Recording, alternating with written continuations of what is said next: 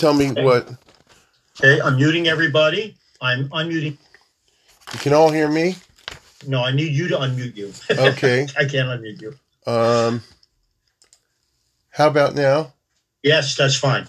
Okay, and I'm going to give me a second. I'll highlight you. And there we are. Okay. If you can move the camera up, move the camera. It's probably not going to work with me, but I'll try. All right, fine. Is this better? Is this better? There you are. Yeah, that's much better. There you are, sir. Okay. Very good. Okay, without any further ado, I don't want to waste anybody's time. Thanks to Dave Weintraub. I have yahrzeit by my father today, but I'm down with a big corona, so I can't do the regular way. So what I propose to do, and I don't trust myself on getting this right in terms of recording it, but I do trust Dave Weintraub because he's the expert in this, and so I appreciate for him for putting it on the Zoom. And then after it's over, we'll figure out what to do with it. So this is a hadron on the Gemara I just finished, and I know I'm doing it an unusual way, but circumstances are such I didn't get a chance to say Kaddish today or anything, so I hope I can do this. L'zecher nishmas my father, and without any further ado, let's have some fun. This is on the Yerushalmi Beitza. I wanted to do Ksubis for my father this year, but about a month ago, 2 months ago, whatever it is, I saw it's too long, and so I switched to a shorter Masechta. I haven't done this Yerushalmi business in Beitza for a long, long time. Many, many years ago, there was a guy, the famous Dr. Steinberg in Israel, and he actually put out, I don't know where I have it with me somewhere, a nice edition. I did it with the high school boys long ago, the Yerushalmi on Beitza, which is very interesting. But anyway, this time I did it differently, but I'm not going to do the Hadron. I'm sorry, the end of the Siyam, just go right into it. So we're looking at the Yerushalmi. I have a very interesting book. One of the reasons I want to do it as a video is so I can do show and tell, because I think it makes it more interesting, at least to me. So here's a sefer called Amri B'Ma'arava, which was picked it up a couple years ago, and as you see, it lists the machlokas in the whole shas between the Bavli and Yerushalmi. The guy who did the Kovitz Chakiras and all, Rabbi Katz, so he did a good job. So since Beitza is all about Hilchos Yontiv, as you know, the laws of Yontiv, I said, let me take a look over there. Is there a significant, interesting difference between the Bavli and Yerushalmi connected in terms of Hilchos Yontiv? And I was drawn to a particular subject, and here I go. Minat Torah. How are you supposed to spend Yontiv? Minat Torah, right? Not rabbinically. How did God, not some rabbi, ordain spending the day at a holiday? I mean, way back in the biblical era, okay? When most Jews were farmers, and not everybody went to Shiloh all the time. Remember, Samuel's mother didn't go to Shiloh when he was born and all that, right? So what does the Torah say you're supposed to do in Yontiv? Now, there seems to be different views in Chazal. I mean, differences in the Bavli and Yerushalmi. Differences which, to my mind, are thought-provoking. Is a famous Gemara in Beitza in the Bavli, which I'm sure everybody knows, in which you have Rabbi Eliezer saying something very weird. I'm trying to approach this today with a fresh mind. According to Rabbi Eliezer, a person has to choose how to celebrate Yontiv. You have to choose how to celebrate Yontiv. And you can't mix. Either he spends Yontiv as a foodie, the Yomim Tovim being a few days in the year when he experiences the joys of Epicurean pleasure. So ordinarily you're not like that, but in Yontiv you do. Or else he goes the learning route, spending all day learning. But you can't switch. If it's Epicureanism, you're not allowed to learn. This is the famous Gemara where Ablezer says, Ein lo lona b'yontiv el o ochel b'shoseh, o yoshe b'shona. You got to do ochel b'shoseh or yoshe b'shona. Now, the frum way is to say, well, he doesn't mean, but that's what he says. Now, by contrast, as everybody will remember, Rabbi Yeshua says that God, and they're talking to Raisa, God wants you to do both. Part Epicureanism, part learning. Chal kehu, right?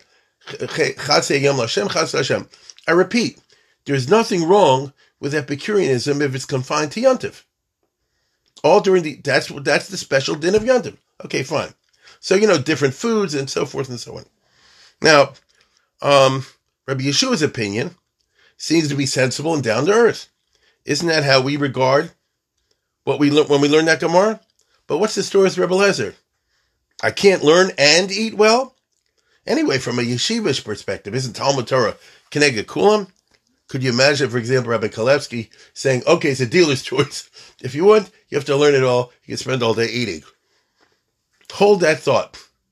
In the Yerushalmi and Shabbos, not in Pesach, there is a statement, even stranger, from the Amora, from a pair of Amoraim. Rabbi Chagai on the one hand, Rabbi Rechi on the other. This is in 78a in Shabbos. Rabbi Chagai b'Shem B'Shmuel ben Nachman says, listen closely to the language. Lo nitnu Shabbos es miyamtiv, ela achil u'shtia. I'll repeat. Lo nitnu Shabbos es v'yamim tovim, ela la'achil u'shtia. It's only for eating. Al yedei shahapeh zeh masriach, hitiru lo lasik b'divrei Torah. Because of the stinking mouth, so they were martyred that you could be osik in divrei Torah. Rabbi Rechi b'Shem Rabbi Amar. Rabbi Rechi says, Lo nitnu Shabbos es v'yamim tovim, ela lasik ben divrei Torah. So if you analyze these closely, it seems that these two Amoraim are like sub-schools of Rebbe Lezer, just without the dealer's choice. Rebbe Lezer says, it's a dealer's choice. You want to do the learning way? Fine. But then don't do the eating way. Or do you want to do the other round? It's also good. Here, you have to do the eating way, or you have to do the learning way. It's interesting that way, okay? Now, how would you even translate the words? Because of the smelly, stinking mouth, the hitirulo, they're matter to be Isaac and Torah. How would you even translate those words? It seems to me that we have 4 schools of thought among the Chazal as far as the Yontif is concerned. Eat yes and learn no, or the other way around, it's dealer's choice. Learn yes and eat no. That's one way. Or learn yes and eat no. That's the Rebrechia that I just read in Yerushalmi. Or eat yes and learn yes. That's Rabbi Yeshua, split it. Or Rabbi Chagai, really, you should just eat. But because of the smelly mouth, you should also learn as a sort of b'diavad. Because the Lashon was hetirulo, la'asok b'divrei Torah. It's remarkable. So we have 2 out of 4 opinions who hold that really Yontif is for eating and so forth, and not learning. Whoa! What's the pshat with this? Al pi savara, I would venture, having historical twist, to say Rebbe Lezer is saying that Yontif, that's Midoraisa, is for the passionate experience of God, not for some non-passionate celebration. In other words, in general, if you think about it, there are 3 levels of mitzvah performance. A, B, C. Rote, duty, passion. Okay? A lot of people do mitzvahs, and I'm talking about Orthodox Jews, do the stuff. Some people do it as a matter of rote. Okay, I get that. There's too much of that. The prophets talk about mitzvah and Nashim Ladim. Fine. And then there are those who do that out of a sense of duty. Okay? So, I'd rather not do it, but I'm a good Jew, and so I'll wake up in the morning at 6, I'll get the shul, I'll put on the tefillin, I'll do everything I got to do, so you have no grounds for complaints against me, okay? But on the other hand, I can't say I'm passionate at 6:45 in the morning. I'm going crazy because I'm saying Ashrei. And then you have those who are mamish passionate, right? Passionate. Now, in terms of biography, Rabbi Lezer, if you think about it, is the poster boy for passion. Isn't he? I mean, what's the famous biography of Rabbi Lezer ben Hyrcanus? He ran, we know this. There are many versions of it. They're not all identical, but it's very famous. It's in the Gemara, in the Medrash. This is the whole picture of Lezer. The beginning is about this. He ran away from home, remember, to learn in great privation, and in spite of the fact that he was disinherited. We know this story. That's a passionate person. He was called a shamuti, even though he's nearly not a Talmud of Beis Shammai. If you know the biography, Rebbe Lezer is a student of Yochanan ben Zakkai. Isn't he one of the guys that carried him out secretly from Jerusalem? Famous story. He's a Talmud Yochanan ben Zakkai. Yochanan ben Zakkai was a Talmud of, not Beis Hillel. Yochanan ben Zakkai was a Talmud of Hillel. Right? So why do you call him a shamuti? It's not because historically he's a Shammite. It's a personality part. He had that Shammai personality type. Very passionate, stark. You understand? He was excommunicated because he wouldn't give in, as we all know the story of the Tanarach Noi. See, he couldn't give in. See, he was a passionate person. He's almost always the machmir. So he's a poster boy for passion. So it's not surprising, it seems to me, that if there's a mitzvah in the Torah of Yontif, it has to be performed passionately. Having come from a family background, divorced from learning, because that's who his parents were, they're from Jews, but had no time for learning, as the famous story goes. Remembering the Yamim Tovim of his youth before he flipped out, Reb Lezer holds there are two ways that he's aware of for doing Yontif passionately. They're mutually exclusive because they have to be. If an Epicurean, if that's what learns, if a person who's by teva, by personality, an Epicurean, he's into all the stuff you see in the, what shall I say, the ads in the Mishpacha, the Ami, right? So if a person is Epicurean and he learns, it's out of a sense of duty, not out of a sense of passion. I mean, if that guy goes to Daf Yomi, more power to him. I'm serious. But you can't say he don't have a sense of passion. It's out of duty, which is also good, okay? But Yontif for Rebbe Lezer is for passionate enjoyment. Learning on Yontif is for those who passionately enjoy learning, which is not most people. Now, Rabbi Yeshua, by contrast, we all know, was Mr. Mellow. He grew up, he's not a Baal Tshuva, he literally grew up in the Beis Medrash. Ashrei Yoladato. We all know the story. His mother put him in the cradle in the Beis Medrash. You understand?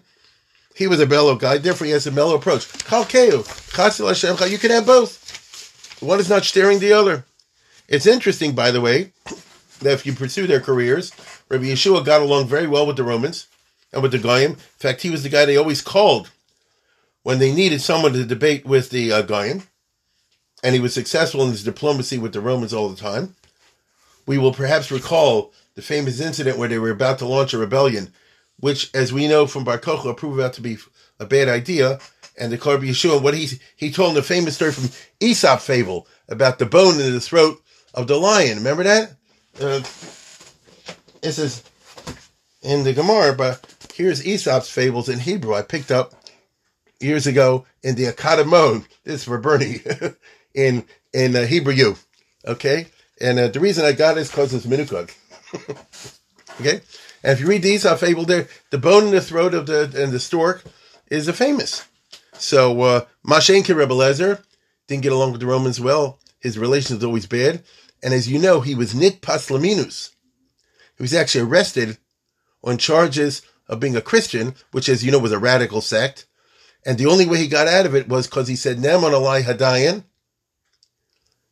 You remember that story? It's a famous story in which the Roman judge thought is Lishna the Mishnah Latreyapi. So the Roman judge thought that he was talking about himself. Remember, he said to Reb Lezer, Zokin shekamoscha ma'yase b'shtus ke'elo. Right? How can a guy like you get involved in this crazy stuff? And he had to let's put it this way, he wiggled out of it. But this is not a person who knew how to finesse his relations with the Romans.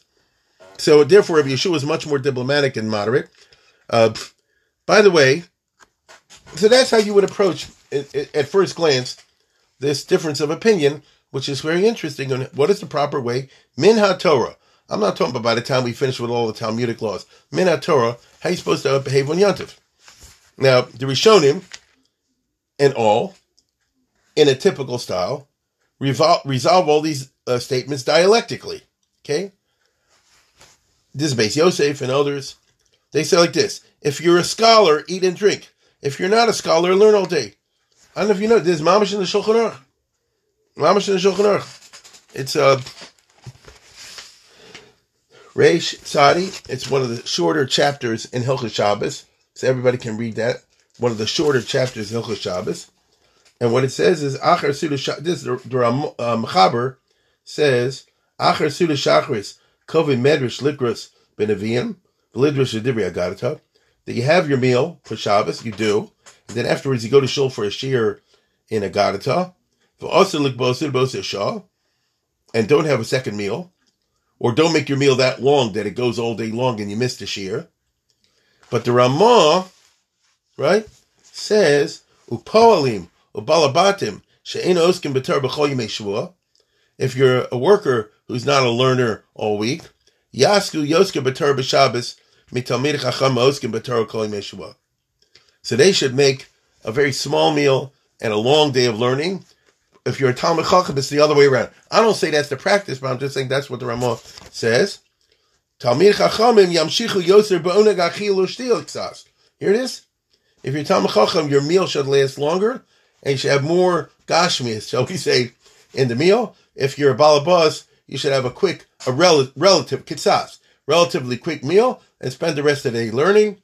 Because they get their own the rest of the week. So that's a dialectical resolution. So we hold like Rebbe Lezer, we hold like Rebbe Yeshua. When he was talking about one, he was talking about this, when we talking about the other, talking about that. But what about the Yerushalmi that I said before? What's the story with this smelly mouth? Okay? Again, the guy, Rabbi Chagai said, really, it should be, Shabbos Yom Tov Elo La'achilu Shtia. Really, you're supposed to eat and not learn. But b'di'evet al yidei apeh shemasriach, it's a funny language, isn't it? Now, by the way, the art scroll, not surprisingly, he lies this. I don't have it in front of me, but I was just interested. I went to Shabbos, check out the art scroll Shabbos. I can't go buy the whole set; it's too expensive. It's too to get the art scroll Yerushalmi set. When I worked in the art scroll, they sent me the Bavli for free. I can't afford that kind of money. But I looked inside, and they changed the girsa from not masriach but tariach or something like that, and then you don't have to deal with the whole question. But the Vilna Gaon and the Carbonated and others go with masriach. Okay, so what do you do with the stinking mouth? What does that mean? Okay, now the Carbonated, the famous teacher Moses Mendelssohn, always give it a very logical, and the Vilna Gaon agrees. He said like this: what do you mean smelly mouth? Either foul language, like in gossip or lashon hara, or overeating will lead to barfing, like the Romans used to do. They used to throw up in the meal. That'll be disgusting. So to prevent that, they allowed you to learn. Isn't that weird? Listen to the language. Im lo yask. This is the Carbonata. Im lo yask b'davar acher kim b'achilu shtia yesh lachush shemadabrim b'pi and lashon hara. And that's what the Gra said. That's what the Vilna Gaon says. So you say like this: really, you should spend all day eating and drinking. But in the ultimate Hasidic Arizal style, all the Gashmias is super, super kadosh. But people aren't like that. This is Chazal talking. Al day apeh mazriach. You end up, if you're not learning, you end up talking about politics. Next thing you know, you'll talk about lashon hara and who knows what. Lashon acher sheish lachush sheyavo lidei mius ki akiva kalas rosh. Or you'll get disgusting because you start throwing up. As the Romans used to do. Remember we all learned that? In the Roman meals, part of the meal is you stuff yourself and then you take that syrup of Epicach, whatever, and you throw up and then you keep going. So that's not, so as a b'di'evet, that's one. Now these are two plausible explanations, but they're not gripping. Okay? I mean, is that why you say apeh mazriach? Very logical. Now I want to tell you my shot. Okay? If you know, and I just happen to remember this, and I'm surprised I didn't see anybody say it, so it makes me wonder maybe I'm doing something wrong, but I think this is right. There's a famous medrash, Rabbi, remember, from what we used to do with the boys of Medrash Rabbah on Friday night, about the war of Kedar LaOmer, the 4 and 5 kings, over there in Lech Lecha. And the medrash says the following very short story. Listen closely. Meister Belezer ben Hyrcanus. This is one version of the story of Belezer ben Hyrcanus. So they were working on the family farm. His brothers were plowing b'mishor on a flat land, and he was assigned to plow bahar, which is much harder. V'nafla parasa b'nishra. And in the course of the plowing, the cow broke a leg. Amr l'tovasi nishra parasi. So Belezer ben Hyrcanus, who wanted to go yeshiva, he said, l'tovasi, this is a good luck for me. Barach. He ran away from home, he flipped out, he went to Yeshiva Yochanan Zakkai. And you and I know that the story is his parents disinherited him. Okay? Isn't that something? And he was eating dirt. In other words, the yeshiva system at that time, they didn't give a lunch, and so you're on your own. He literally had no money coming from home. He must have been ashamed to admit it. He must have been. And so he learned and was so starving, right? She'ochel kozezot adama, at she'osa piv reach ra, until it was impossible to be around him because I'm eating the dirt. Now I want to tell you, I'll tell you later, my father did this in the war. So such things happen. When you have unbelievable starvation, which we should never know, of course, obviously, when you have unbelievable starvation, you do crazy things. And in this case, it was a base medrash. They couldn't stand it. And so they complained to Rosh Hashiva that his mouth smells. Okay? They said to Rosh Hashiva, Yochanan Zakai, said, we can't stand being in here because it stinks so much, which it did. Right? Which it did. So, but the Rosh Hashiva, Yochanan Zakai, said like this: Kishem shehivish reich picha al Torah, ken yech reich talmudcha, holach misofa olam atsofa. The Yochanan Zakai praised this meat in him because it was a passion for learning to the point of starvation. Okay? And he said, very nicely, nice story, the way your mouth smells now, the smell of your Torah will spread across the world. Now, the people know you're there. Now, so Reb Chagai is saying, so in my opinion, and this was a Reb Eliezer is the one at the Mandomer in the Bavli, you see? So, Reb Chagai is saying, Lo nitnu Shabbos as yomim tovim el achilu shtia. Al yidei apeh mazeh masriach, hitiru lo lasim divrei Torah. Which means, I would offer, really, Yontiv is about eating and drinking. This was the original Yontiv back in the desert. And by the way, it's gender neutral. It applies for women too. However, because there are some types for whom eating means nothing, like Rabbi Eliezer, who didn't mind eating foul dirt, who get no pleasure out whatsoever out of eating, they just eat to live. You could give them good food, bad food, doesn't mean anything. So,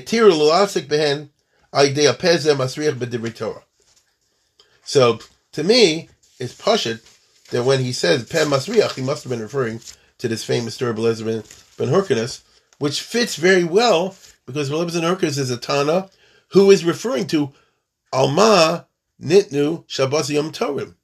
Rabbi Eliezer ben Hyrcanus is commenting, going, what is the proper procedure for Yontif? So like I say, I don't know where it is.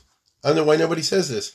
I can't be the only one who thought of this. In other words, just as there are people who get zero pleasure from learning, there's a lot of them, there are some people, fewer, who get zero pleasure from Epicureanism. In other words, it tastes good, but it doesn't give pleasure. That's very heavy. Right? It tastes good, doesn't give pleasure. And Yontif is for earning for pleasure. Now, to be perfectly honest, this is a very heavy Epicurean vert. The Epicureans, as a Greek philosophical school, were all about trying to analyze and understand philosophically what pleasure is. You understand? Not in a grub way, in a sophisticated way.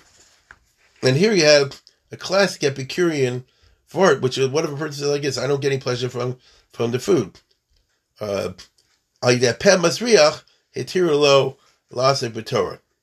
That's my shot. As we know, Eliezer ben Hyrcanus died excommunicate, cut off from scholarly discourse, which of course must have been tough. After all, what is the statement of Rebbe Eliezer in old age about the Chachamim that he records in Pirkei Avos? He says, "Have a mischamim keneged oren shel Chachamim." You should definitely warn yourself near them. Have izar begachalta shel tikhavet, but don't get too close; you get burned. Take it from me.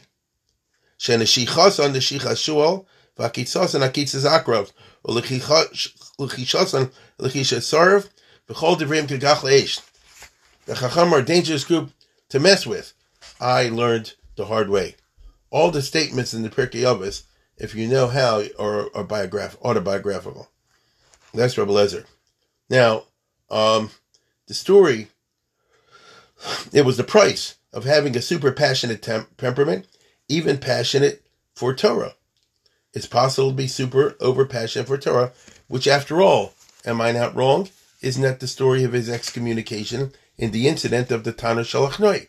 He was so attached to his shot, and he wasn't wrong as the story goes. The sky fell, the walls fell in, all that stuff, but he couldn't do the majority rule thing, and that's why they had to put him in excommunication. So in other words, he was even too passionate for that. Now, he was not the only one. The same thing happened. Who else was excommunicated? Rabbi Meir. At the end of Horius. I think we all know the story where he and the Rav Huna bar Nosson were angry at the Nasi Reshkel, Shimon Gamliel was insisting they only stand up for him and not for the others, and so forth. And by the time it's over, he lost, and having once occupied the highest post, he was like the Basin or something like that, Rabbi Meir was reduced to obscurity. This is something we usually don't think about when we talk about the career of Rabbi Meir. Ad Kedei Kach, they wouldn't mention his name, they call him Acher Momrim, which means he was stripped into obscurity, and the grudge was held, because there's a famous Gemara, it's all in the end of Horius. I assume that everybody's familiar more or less with this story. And that was Shimon Gamliel, and when his son Rabbi Yehuda Nasi was learning, remember he said, who are these people that we never mentioned their names? And isn't it over already? And the father, Shimon Gamliel, says, Ha'oyev tamu, charvas l'netzach avam zichar hema. He quoted from Tehillim, that the fight goes on. Ha'oyev tamu, even though the enemy is gone, charvas l'netzach, the sword is always out eternally. Avad zichar netzach, we're going to keep their memory. We're going to reduce them to obscurity. Rava says that the enmity even included into the time of Yehuda Nasi. The Gemara says over there in Horius, Amar Rava, Afila Rebbe Dan Vesanahu, even Rebbe who was an Onav, he used to say Amar Mishum Rab Meir, Amar Rab Meir Lo Amar. Right? He would never quote Rab Meir directly, even though it wasn't in his time. Okay? Now, in that light comes the famous story, which I believe is the most famous Agadata in the Yerushalmi Beitza, I think. And it goes like this. Rabbi Havemesel or Rav Shimon Brei, Rabbi Yehuda Nasi was making a chasana for his son, and they were clapping not like this, but like that. Okay? Not like this, but like that, with a shinoi. Okay? So, they were having singing and Sheva Brachas and all that stuff. Over Rav Shimon, and it was on Shabbos, so no, it was the Sheva Brachas, and they're clapping and that sort of thing. Over Rav Meir B'Shama, Rav Meir was walking outside. The old, excommunicated, ostracized Rav Meir, in a different situation in life. This is many years later after he was excommunicated. This is Rabbi Yehuda Nasi, the son of Shimon Gamliel, making a chasana for his son. Okay? Omer Rabbi Seinu Hutro Shabbos. And he said like you do in Mei Sharm, Shabbos. Because he didn't, now I won't get in the halachic debate. Now, did he disapprove of this, or did he think they were doing that? That's different Rishonim. Whatever. He screamed, Hutro Shabbos. Shama Rebbe Koli. Rabbi Yehuda Nasi was inside, and he heard somebody doing Shabbos. So basically it's like like the Ger Rebbe, and somebody's like this, Shabbos. He said, who are you? Omer Mihu Zeh Shaboler Dosenu B'toch Beisenu. Who has the chutzpah to try to lir dosena, to dominate us in our house? Listen, who's telling me I'm from? V'is Damri Mihu Zeh Shaboler Tzarenu B'toch Beisenu. Or maybe he said it that way. Shama Rameir Koli. Outside Rameir heard the booming voice of Yehuda Nasi saying, who's got the chutzpah to tell me off on Shabbos? Of Orak, right? And he fled because they're afraid he'd come out and beat him up. Nafkin Pari Basre and the goon squad, the butlers, the household people of Yehuda Nasi ran out to chase after him, and he fled. Pari Basre Mifrim Ifrach Rucha Pakli Malkadli Drameir. And since he was running so fast, his turban fell off, and you could see, like this, the back of Rameir's head. Like this, right? I guess he was the Shabbos, he was wearing a hat. Now he fled. His hat, like we say in English, his hat fell off. Okay? Odik Rabbi Kavasa, isn't it a story? Rabbi Yehuda Nasi, he wasn't the one who ran out. The students and the staff ran out chasing him. Rabbi Yehuda Nasi looked through the window. And he saw the back of Rameir fleeing. Omer, he said, now listen closely to the language. Lo zochis anolo raisa, el begin the chami kadar Rameir mechurov. Lo zochis anolo raisa, I was only zocha lo raisa, because I saw the back of Rameir's neck. I'm going to say it again. Listen closely to the language. It's not exactly the way others think. Lo zochi hanolo raisa, el begin the chame kadlik Rameir machorov. I was not zocha baraisa except when I saw his back. Now, the regular Mefarshim explained this pietistically, okay? That just seeing the back of Rameir has miraculous effects, because this is based on the Bavli. In the Gemara, in the first parak in Eruvin, Yud Gimel, it says, Amar Rebbe, this is a similar but not identical thing. Amar Rebbe, Haydim echadnan nechavaroi, the reason I was more mechudad than my friends, better in learning, the chazisi l'Rameir machuri, because I saw Rameir from behind. Had I seen Rameir in the face, I'll be more sharp because of Hayu Anecha Rosa Marecha. So the typical way is to say, Yerushalmi is saying the same thing, right? But, a 19th century rationalist Mefarish in Lithuania would say, seeing the body of Rameir, now you understand his knech, and when he says something, you see his body, it sticks better in the mind. The upturned thumb, the twist of the body, makes it easy to comprehend what he was saying, because everybody knows Rameir was so sharp. Lo yardu chaver layer the sof daito. Kind of makes sense. So the easiest way is to say that the Bavli and the Yerushalmi are saying the same thing, with the Yerushalmi giving the drama, you understand, behind the pietistic statement of Rebbe. But to my mind, this ignores some salient historical facts. The Rameir, who is he? Rameir was a contemporary of Rebbe's father, of Rishon ben Gamliel. Rameir had an unusual background. He was the son of a Roman general. We all remember this, or maybe a grandson. The guy who shot the arrow at the temple in Kamsa Bar Kamsa, the story, I think you know that. So usually we don't consider Rameir was a son or grandson of a Ker, and a Roman too. He lived through the time of the Arsari Rugamalchus, one of whom was his father-in-law. Isn't Rameir the son-in-law, brewery, of Chanei ben Tradian? So he lived through all the destruction of the old generation. In other words, the old Sanhedrin was destroyed, and Rameir and others fled into exile. We're coming up soon to the Gemara Megillah. I bet you, and I don't follow the Daf Yomi, maybe they're learning it now. Doesn't it talk about the fact that when Rameir was in exile, he wrote a Megillah by heart? Remember that the Gemara discusses this? In Asi, what was he doing there? He's fleeing from the Roman persecution. And he returned to Israel when the persecution ceased.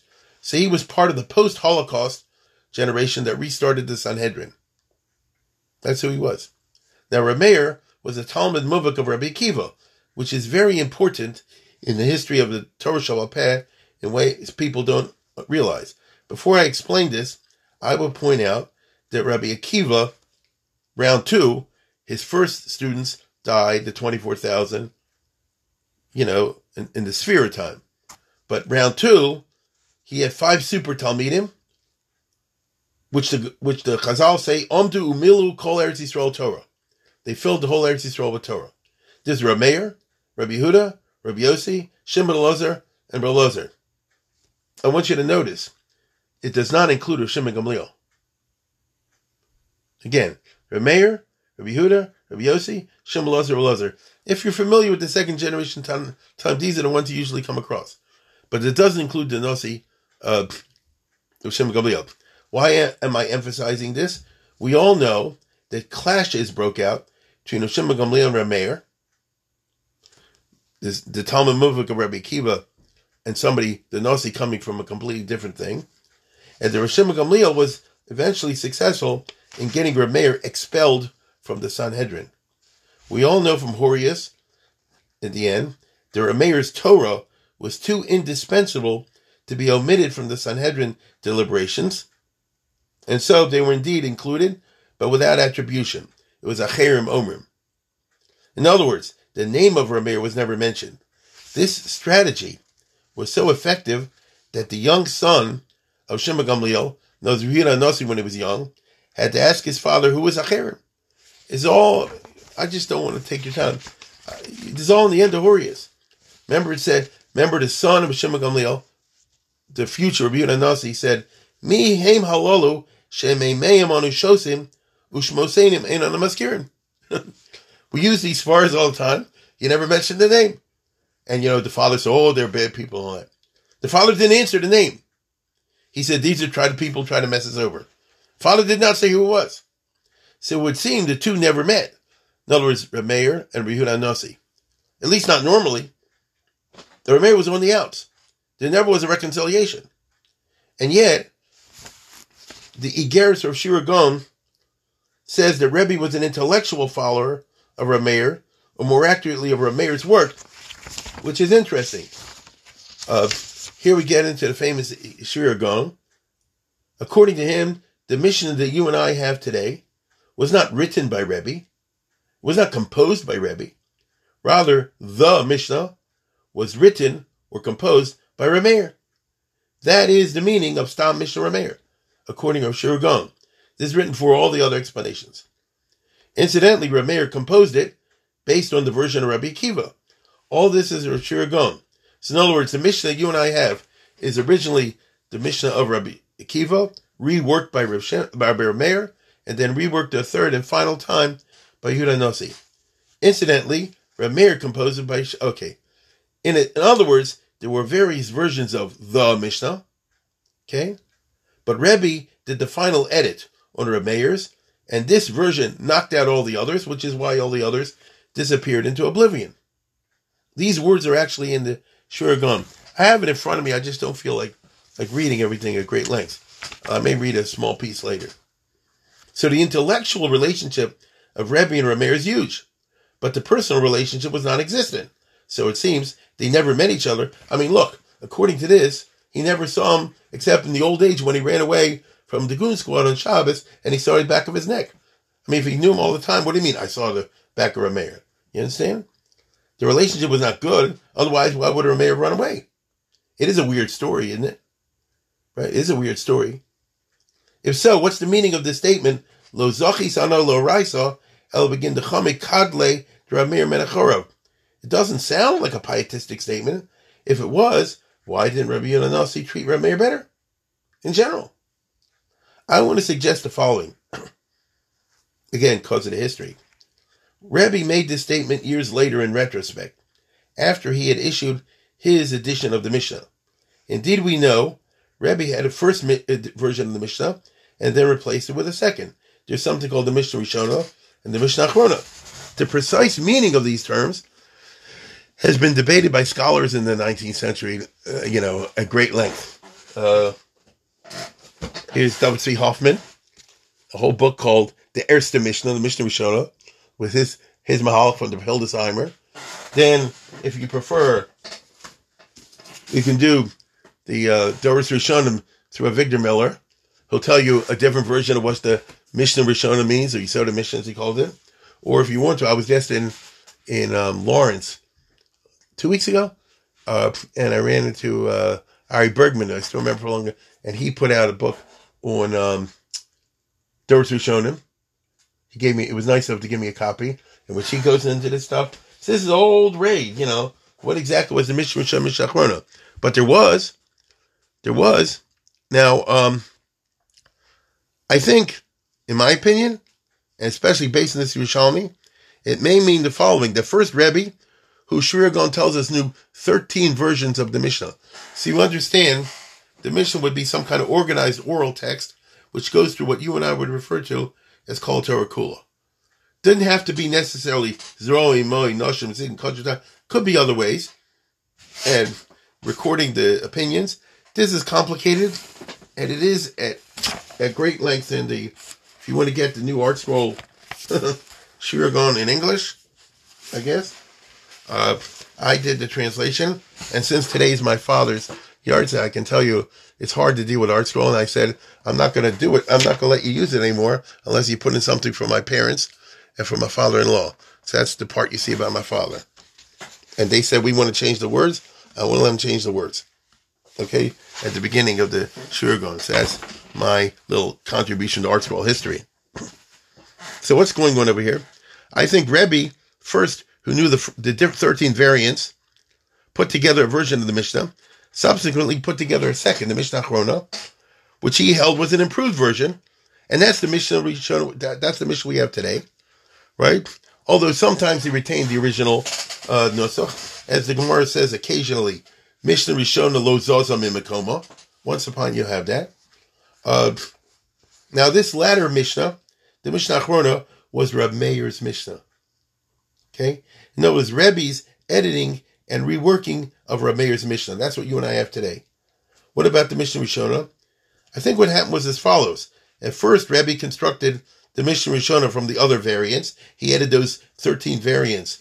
It says he had Yud Gimel styles into a single version, but then he reconsidered and instead went for the version of Reb Meir. He must have reconsidered and viewed Reb Meir's as superior, and therefore switched to it, thereby rescuing Reb Meir from oblivion and producing a superior product, sort of, because he doesn't say.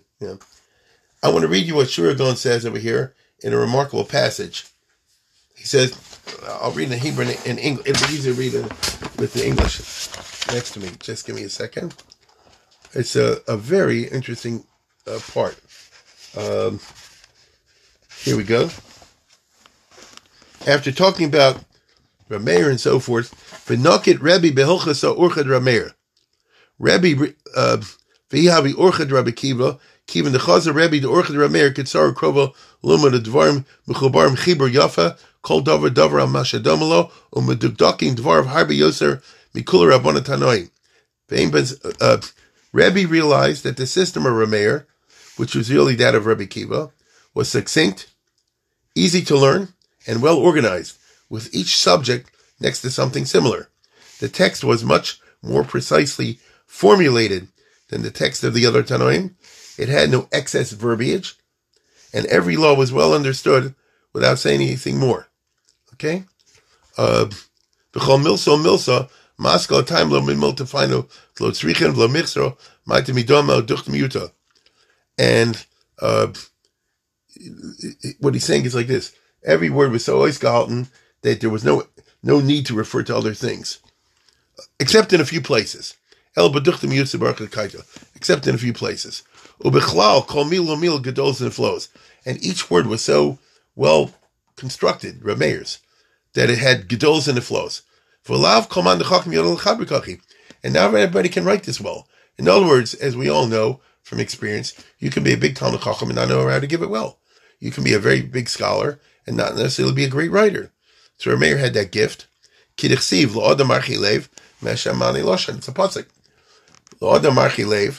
A person can build up his IQ, but to have the luck and skill to write well that it appeals to others, that's a gift from God.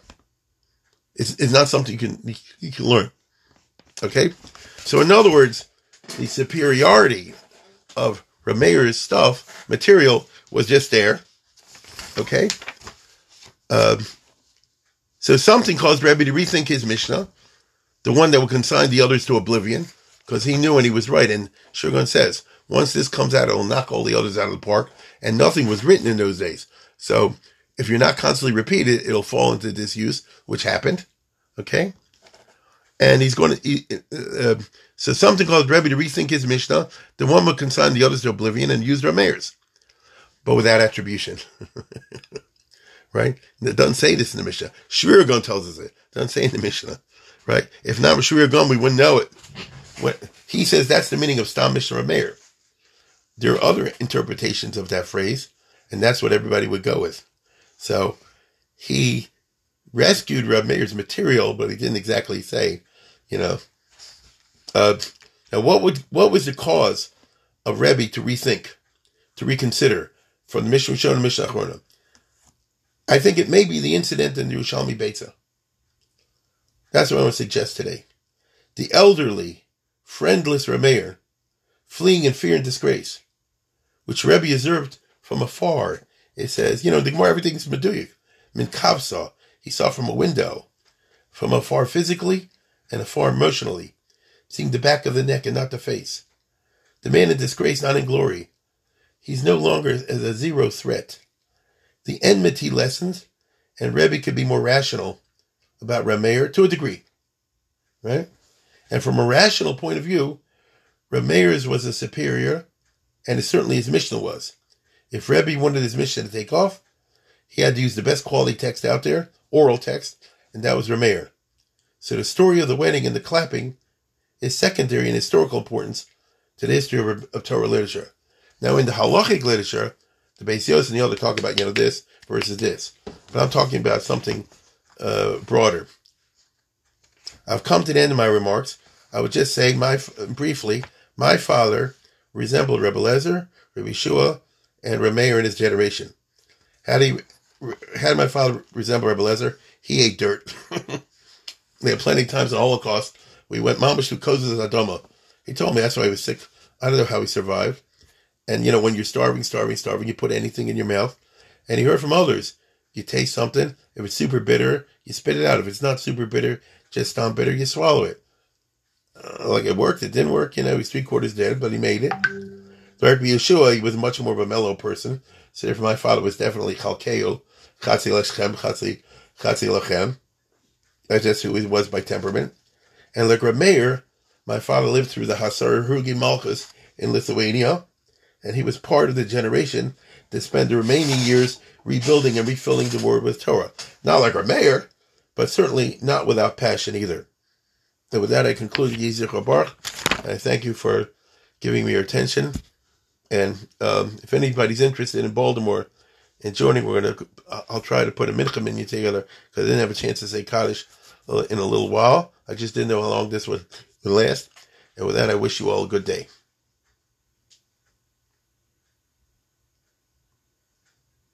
Thank you. Dave?